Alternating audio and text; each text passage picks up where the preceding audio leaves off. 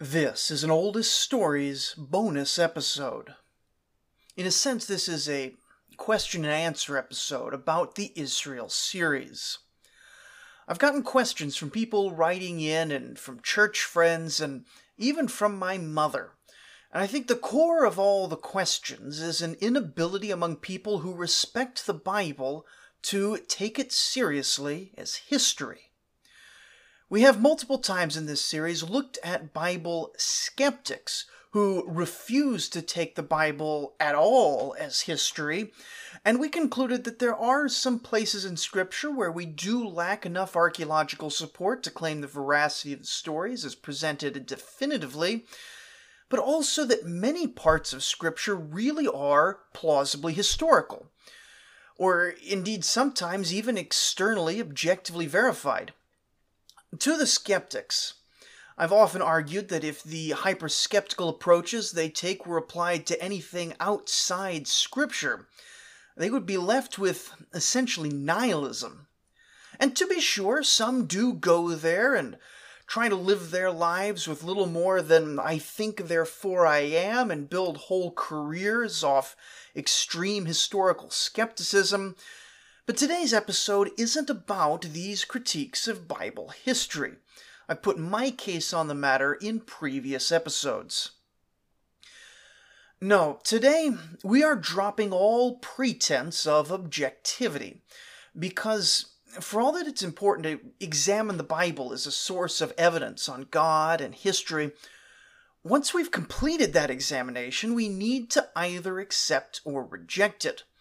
And at the end of the day, we have enough reasons to see God's hand in our world and in our past that we can proudly accept it and move on from there. And within the faith context, we need to examine our scriptures properly, completely, and soberly, accepting what we find there and building our lives on that, not inserting what we already have in our lives into the scriptures. But before I get too far off track with sermonizing, you see I'm already starting. The first question for today comes from my dear sweet mother. Now I'm going to be honest, she doesn't listen to most of my podcast episodes, and that's just fine.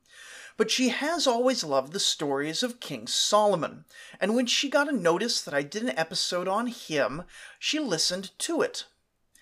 But then it seems she was very worried, and she told me it had burst her bubble about a man she'd always thought to be basically the wisest and best of all men. And though Solomon himself is not, a huge part of her life, I got the impression that I had taken something she had held dear since childhood and forced her to abandon it. Now, obviously, I did not start this podcast with the intention of upsetting my mother. But beyond just that, I've had a few people comment to me, sort of offhand, that I've been a bit rough with many of the biblical characters, especially David and Solomon. And that is true. And this was absolutely my intention, but this is not me just trying to be mean. My goal through all of this is to cause us to look at history more historically, to look at the brokenness of men, the holiness of God, and the humanness of his prophets. This is what I mean. And there really isn't a neutral example to take in a religious context. So in a secular sense, consider Mahatma Gandhi, the Indian guy. For many, he's famous for his peaceful protests, for helping found modern India, and in these things he does seem to have been a figure worth admiring and emulating.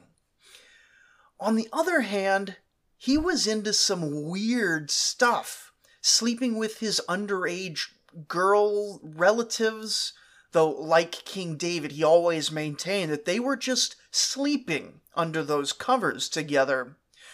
He also apparently pressured women into allowing him to administer enemas to them, and sometimes sharing joint enemas together. And these two accusations do appear pretty well grounded in my admittedly limited research. Gandhi haters, which apparently that's a whole group of people on the internet, they have a whole lists of things that they accuse the Indian hero of, but just this is gonna be enough for us today. If these accusations are true, and let's just assume for now that they are, does this make Gandhi a good man and a hero of a nation? Or is he a vile man who should be rejected, in modern terms, cancelled?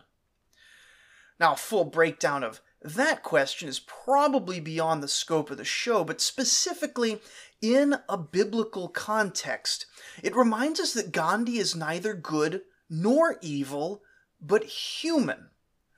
All people aren't just basically good, and neither are we all unrecoverably depraved. God has given to all men the tendency towards both, and the free will to choose between them. King David was in so many ways chosen by God as a life to hold up before all men of what was pleasing to him. We hear over and over again that David was a righteous man, and that blessings came upon him, his nation, and his lineage to the point of being a primary named ancestor of the future Messiah. And oftentimes we hear about this being because of his faith during his period of persecution, or really his just continuing faith throughout his whole life. And of course, beyond just his faith, he was clearly well remembered among many in Judah for his remarkable achievements in establishing the kingdom of Israel. And yet, imagine yourself in that ancient world. Not you as some Israelite peasant, but modern you, time traveled back 3,000 years to observe and live through the unfolding of history. Imagine you see this warlord who murders and he lies to priests and he commits adultery and he murders to cover that up, and rumors are everywhere that, he led raids against his own people for the benefit of the Philistines. He takes slaves, he sells slaves, he keeps slaves, and he's even really questionable theologically, since remember that plague a while ago? That was all because he took a census. But then, in response to the plague, he didn't even go to the presence of God at the tabernacle in Gideon. He just declared that, oh yeah, Jerusalem's now, this is where we're going to pray now. And after it all blew over, instead of letting God direct the Ark of the Covenant across God's lands, David directed the Ark into David's city. You would be outraged. You would be calling him corrupt. You would be calling him a hypocrite. You would remind everyone that the books of Moses instruct that only God can select his holy sites, and a violator of the laws, and especially a violator of our modern humanist ethics, could not possibly be worthy of following. What does the Bible say? Bad fruit always comes from a bad tree. And yet, for all that I can see it, and for all that I worry that I might be right there with you, wagging my finger, you'd be wrong. God himself has told us that you are wrong in his holy writ, both across the Old and New Testaments. David was a man and a sinner, but of course I repeat myself there. But in his darkest times, he continued to hold faith. And through the Psalms and stories, we can hear his repentance. What's more, God had callings for David in David's life, and he fulfilled them. He is the faithful servant who was given 5 talents and returned a full 10 to his master, and as such was blessed well out of proportion to even David's mighty deeds. But you, as a modern time traveler, are sitting there in the streets of Jerusalem, looking at the blood on David's spear, looking at the betrayals and failures and atrocities that Scripture clearly acknowledges were a major part of his life and reign. And the judgment of God upon all this is that David will be blessed above all in his generation, and above most in most generations, for his faithfulness and obedience. And he's only going to be punished by not being allowed to construct the great temple. And I mean, you or me, we see this, we instinctively try and post on Twitter or Facebook or wherever because the world needs to know how unjust and unfair this is. God is elevating a monster. Not just someone who's done a few things I disagree with, but one who's done many things I am appalled by. But of course, it's 1000 BCE. Your cell phone doesn't have signal. God alone, in this case, sees that you consider your own judgment higher than his, unless, of course, you try and shout it in the street only to get stoned to death for a combination of anti-king rhetoric and blasphemy. But hold on to that thought. Before we get to the idea of God being wrong, let's bring this back to what really matters for us, modern men. Because this is the great lesson of history. Men are the same as they've always been in a fundamental sense. When we hero worship the heroes of Scripture or the great men of history, we despair in our own day because no one can measure up to what came before. But the truth is always that those people had their own failings, their own critics. God has always used broken men as his tools because, that's all he's put on this earth to work with. And in a way, it is always more powerful when a story features a weak man overcoming a great obstacle than when a Superman does the same. When we see people on the earth today who are trying to do good, or at least trying to do good in their own eyes, yet marred by personal failure and shortcomings, our society, especially our American political society, but it really extends far beyond that as well, we're either going to rip a person apart for having a failure, never letting David take his God-given throne because of questions about Nabal's fate, or we're going to hero worship them wholly, refusing to acknowledge them as men. Often half of society pursues each course rather than all of society examining both evenly, leading to each modern famous person really becoming two separate people in the eyes of the world, a disconnect unable to be bridged by reality. And so to return to my mother, I would say that the solution to all our modern problems is found in deeper Scripture study and more consistent emulation of the historical example of Jesus Christ. King Solomon was a great man. He was given much, and he made much with it. His wisdom tradition is almost certainly founded on something, probably a lot of wisdom on his part. And given the time in which he lived and the madness within the court he grew up, it most likely reflects that he was a genius personally, and that he made a remarkable dedication to scholarly pursuits. He lived a long enough life to have some great achievements and also to lose his focus. After all, having done so much, who can really blame a man for wanting to take his wealth and enjoy it for himself? Retirement, that's not an option for most kings, but he can certainly have a nice palace and harem, right? And being so wise and compassionate, he knew that the foreigners living within Israel should be respected, both to prevent conflict and support human decency. David, being a man of passions, failed when his passions ruled. Solomon, being a man of peace, failed when his peacefulness ruled. these were still great men to be admired, because God holds both of them up as the best of all kings in his monarchy. And at the same time, they were men. Not something we should be upset over, but charitable and merciful for.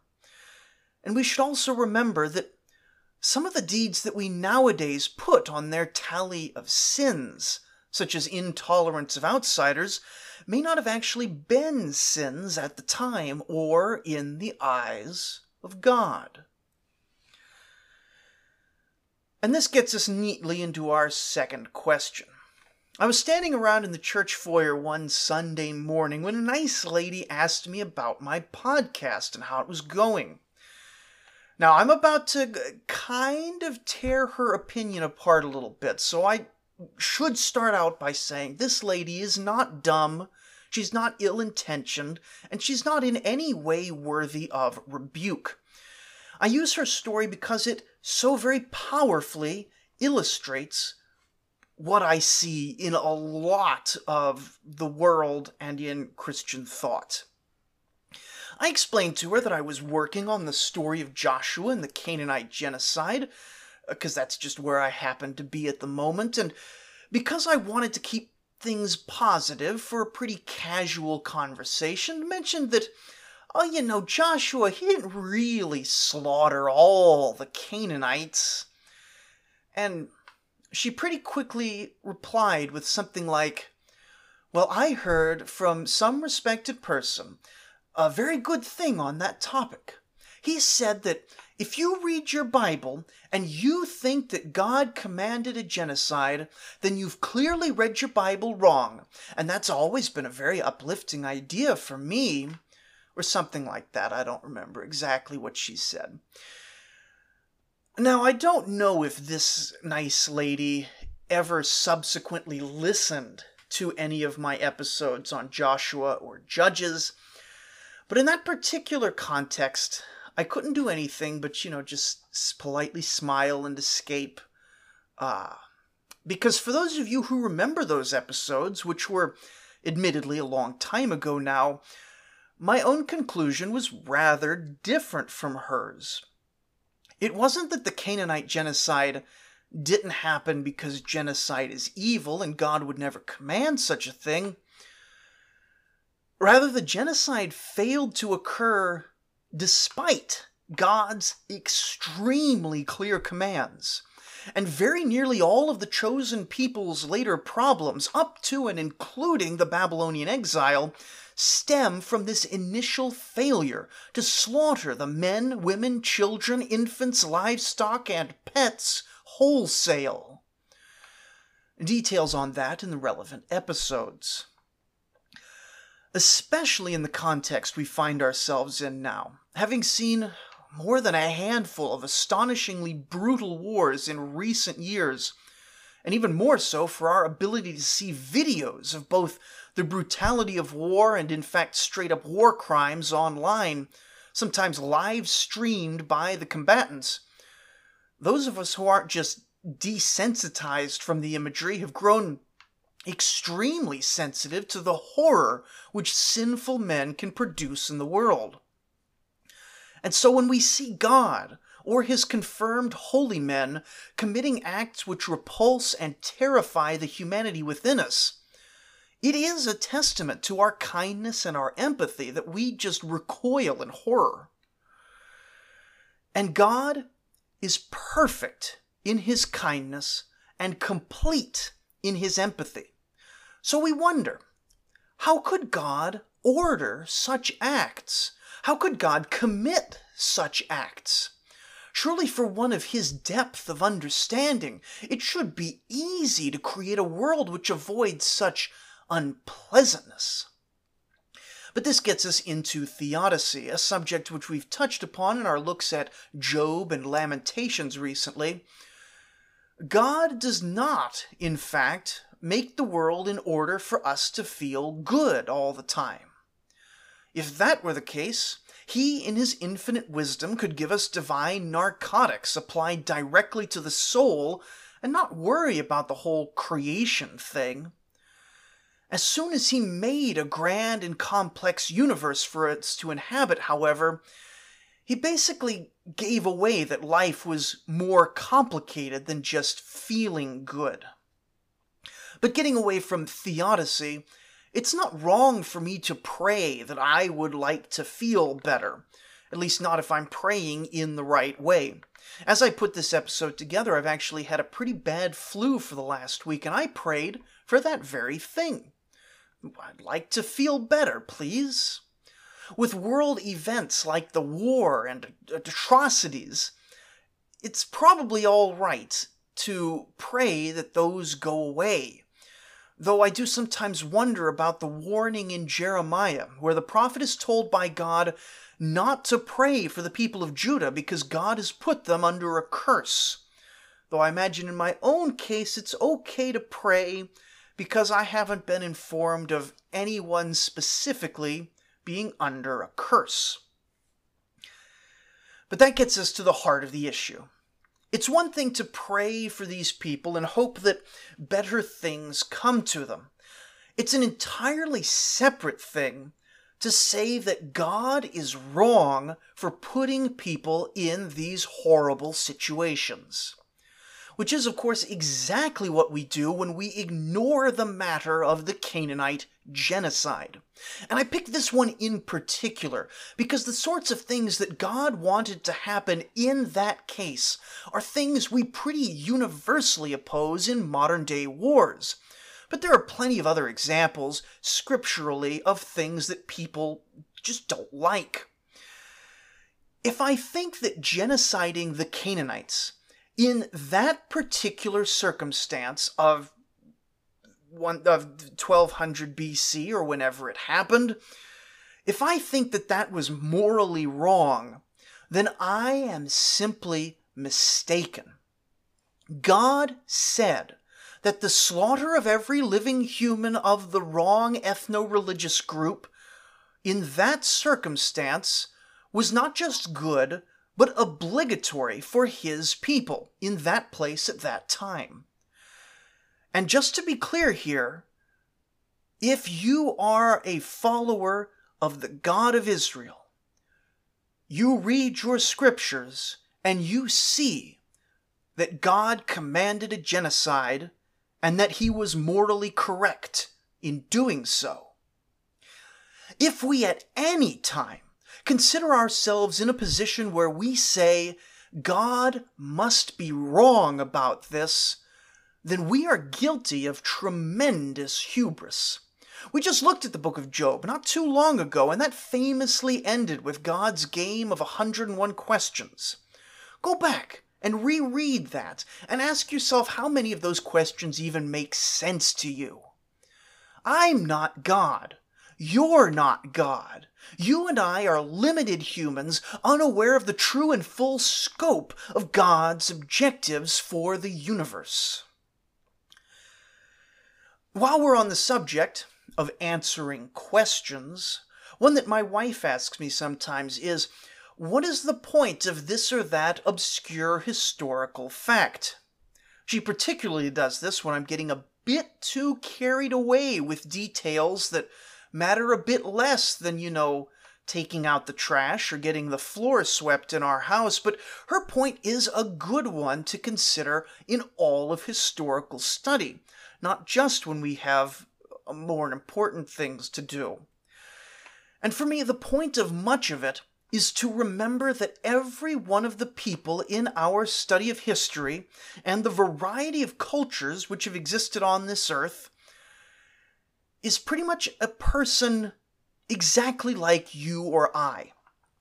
We, in our hubris, stand profoundly convinced of the correctness of our own moral positions.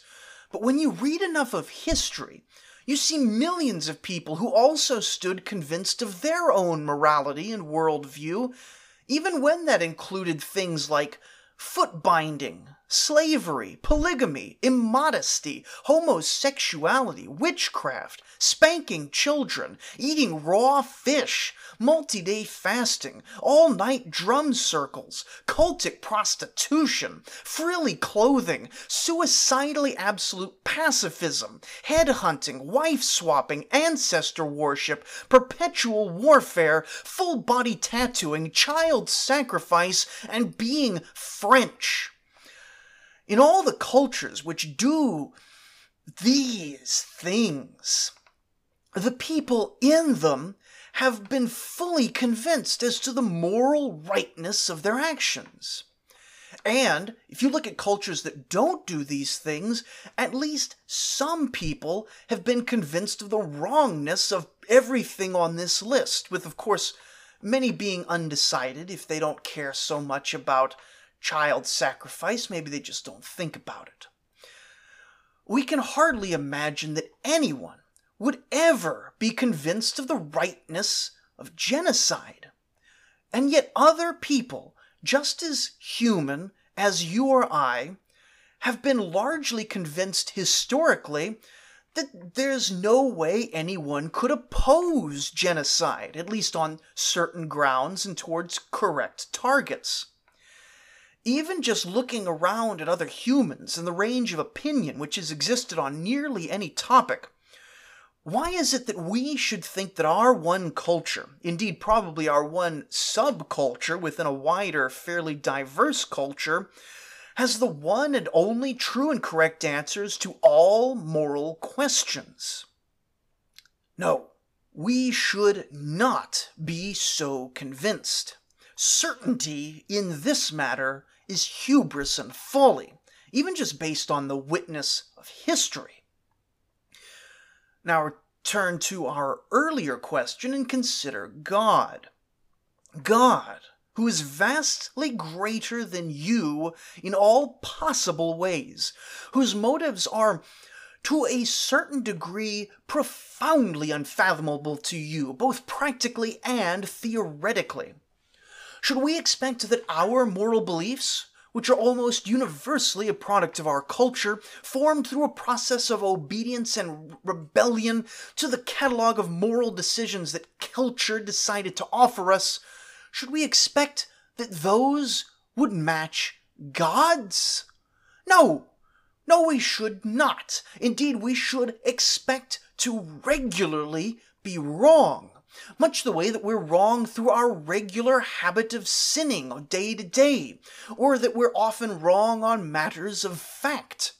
If you read the Bible then, and you find that God has committed genocide, the correct response is not to read it out of Scripture, but to read it into your own life.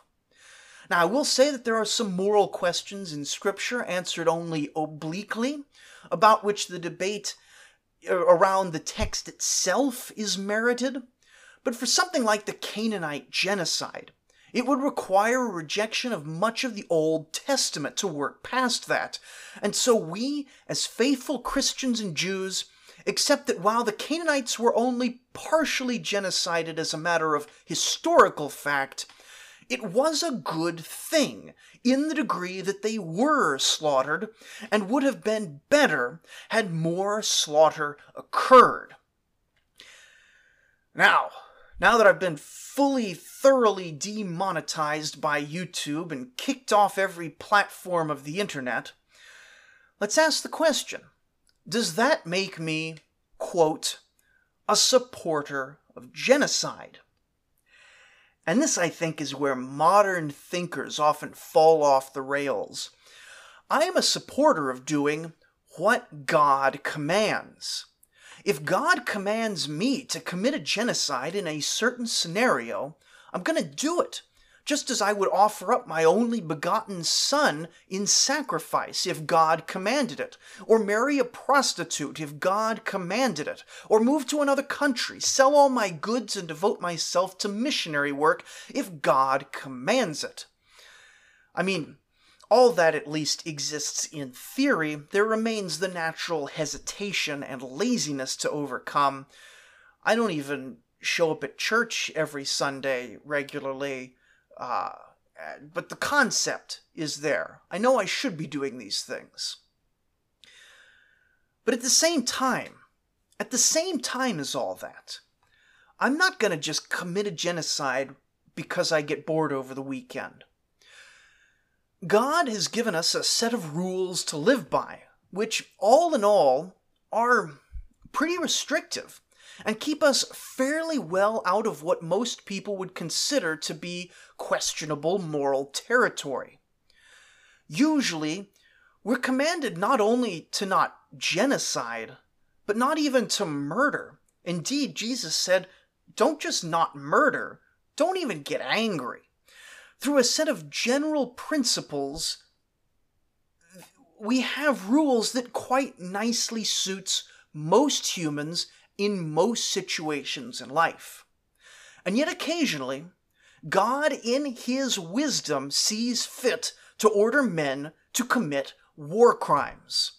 And when this happens, we should not be morally conflicted, even if we don't understand it. We should, when we are certain that it is God, that's important, we should rejoice in His word.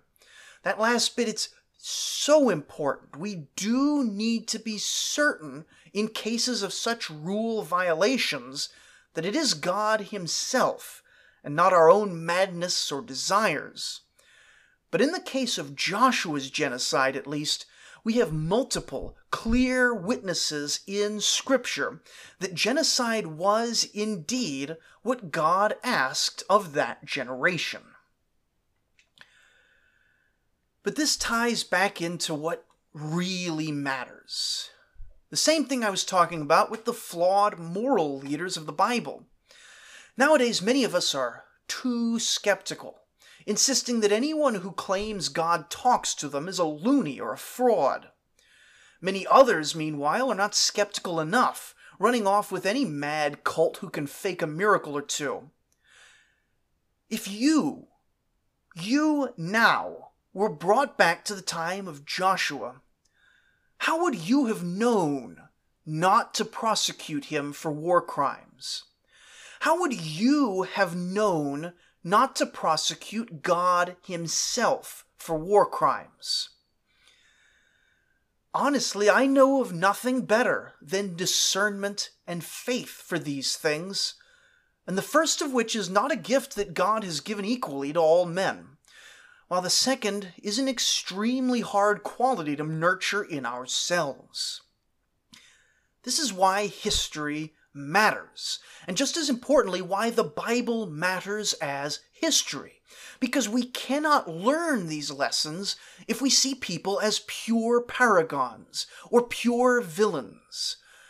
We cannot properly understand the moral lessons of Scripture if we hold on to our own arrogant cultural vantage point. Can you take a person who's been publicly convicted of a heinous crime and find merit in his life? Can you read through Ted Kaczynski's manifesto objectively? Can you read a sermon from a pastor who you know was later convicted of rape? Beyond just people, can you take objectionable ideas and consider them neutrally? Can you put forward a compelling argument in favor of slavery? Can you understand why foot binding was practiced for so many generations? Can you get into the head of Joshua as he prepared to slaughter the Canaanites, and then again when he stayed his hand? The human mind, same as yours, same as mine, has justified all this and more in a full feeling of righteousness.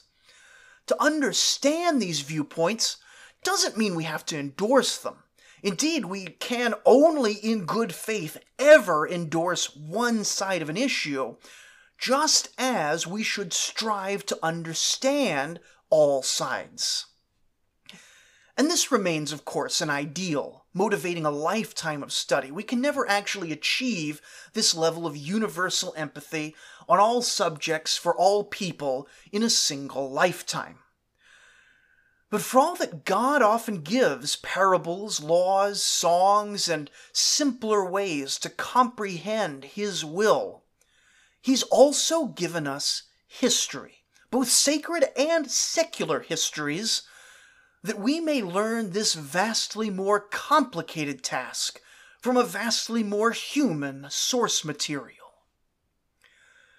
But of course, what I'm proposing is that through all that, and even if we were somehow to reach the end of all necessary pondering on all abstract ethics, and the character of men we're in contact with is all fully understood to us, we should still, in all things, defer to the Word of God, which for all but the most attuned of prophets enters our life chiefly through the volumes of Scripture. That's not an historical note. I'm saying that everyone listening should at least try attempting to order their lives as God has set forth, which is of course why this is a bonus episode, because not everyone listening right now is actually interested in that, and a good number of you have stopped listening long since. I'm not much for apologetics, but I do bear my own witness that Christ is the Lord, that God's word is true in ancient times and today, and that nothing will make a bigger difference for you, both mortally and eternally, than embracing for yourself the miracle of faith, repentance, and baptism. But of course, that's all incumbent upon you accepting the Word of God as true. It wouldn't make much sense for you to take up any of this if it were nonsense. And as some people have noticed, I have in this series been pretty hard in my criticisms of the historical accuracy of certain parts of the biblical story. I've been skeptical of entire stories and outright rejected certain details, essentially throwing out the majority of the numerical values presented in the text. The question then is, how can we accept this text as true, as a foundation for life, if we cannot be absolutely certain of the literal truth of every word in it? Now, biblical literalism is a big topic and one much debated. Judging from what I see among YouTube theologians and pastors, the current debate revolves around the significance of genre and how we decide what parts are poetic, particularly around the book of Genesis.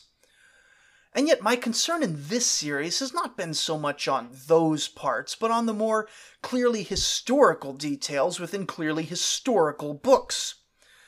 Now, I don't think I've picked quite every nit, but I have been as sharp as I can in my examination, which has confused at least one friend of mine. I am, in his mind, adamant that the Bible is true, and that the skeptical position should be rejected, and then in the next paragraph I'm tearing it apart over what he sees as pretty minor errors. So allow me to clarify. Scripture, you see, makes a bold claim to be the word of the universal Creator, which reveals His will for His creation. This is, to use the words of a certain American president, big if true. Such a monumental claim deserves a monumental amount of skepticism. We need to search our scriptures, pore over them line by line, and evaluate as honestly as we can what we find there. And so, if we find things in Scripture which conflict with our understanding of the world, or indeed which conflict with Scripture itself, then we should not hesitate to call those things out, because the whole world needs to know if this is or is not God's Word. And so throughout the series, I've picked apart various things with as great a deal of scrutiny as I can muster. For example, the issue of numbers, the ages of patriarchs, the counts of the censuses, the years between this reign and that one. I've pointed out repeatedly that the numbers in the Old Testament are an absolute mess and largely should not be trusted. The heart of the issue is that we have three main lines of textual tradition in the Old Testament. We have the text of the rabbis, called the Masoretic text, We have the ancient Greek translation called the Septuagint, and we have the Samaritan version of the text as well, at least for the first 5 books. In some places, we also have a 4th witness in the Dead Sea Scrolls, but those are largely fragmentary in the areas that we're interested in. What we find among those biblical witnesses, however, is that a large number of the numbers, especially the contextless ones like ages and accountings, are consistently garbled, to the point where each of the 3 witnesses has different values for these numbers, making the original value impossible to recover. And this isn't even an historical or scientific argument. It's purely from the text of the scriptures themselves that we confront this issue, and it is a genuine problem. What it tells us is that the transmission of scripture over the ages is not and has never been protected by the Holy Spirit. And fortunately, Christian doctrine has rarely proclaimed that the transmission of Scripture is in fact protected. At least my own denomination doesn't claim that.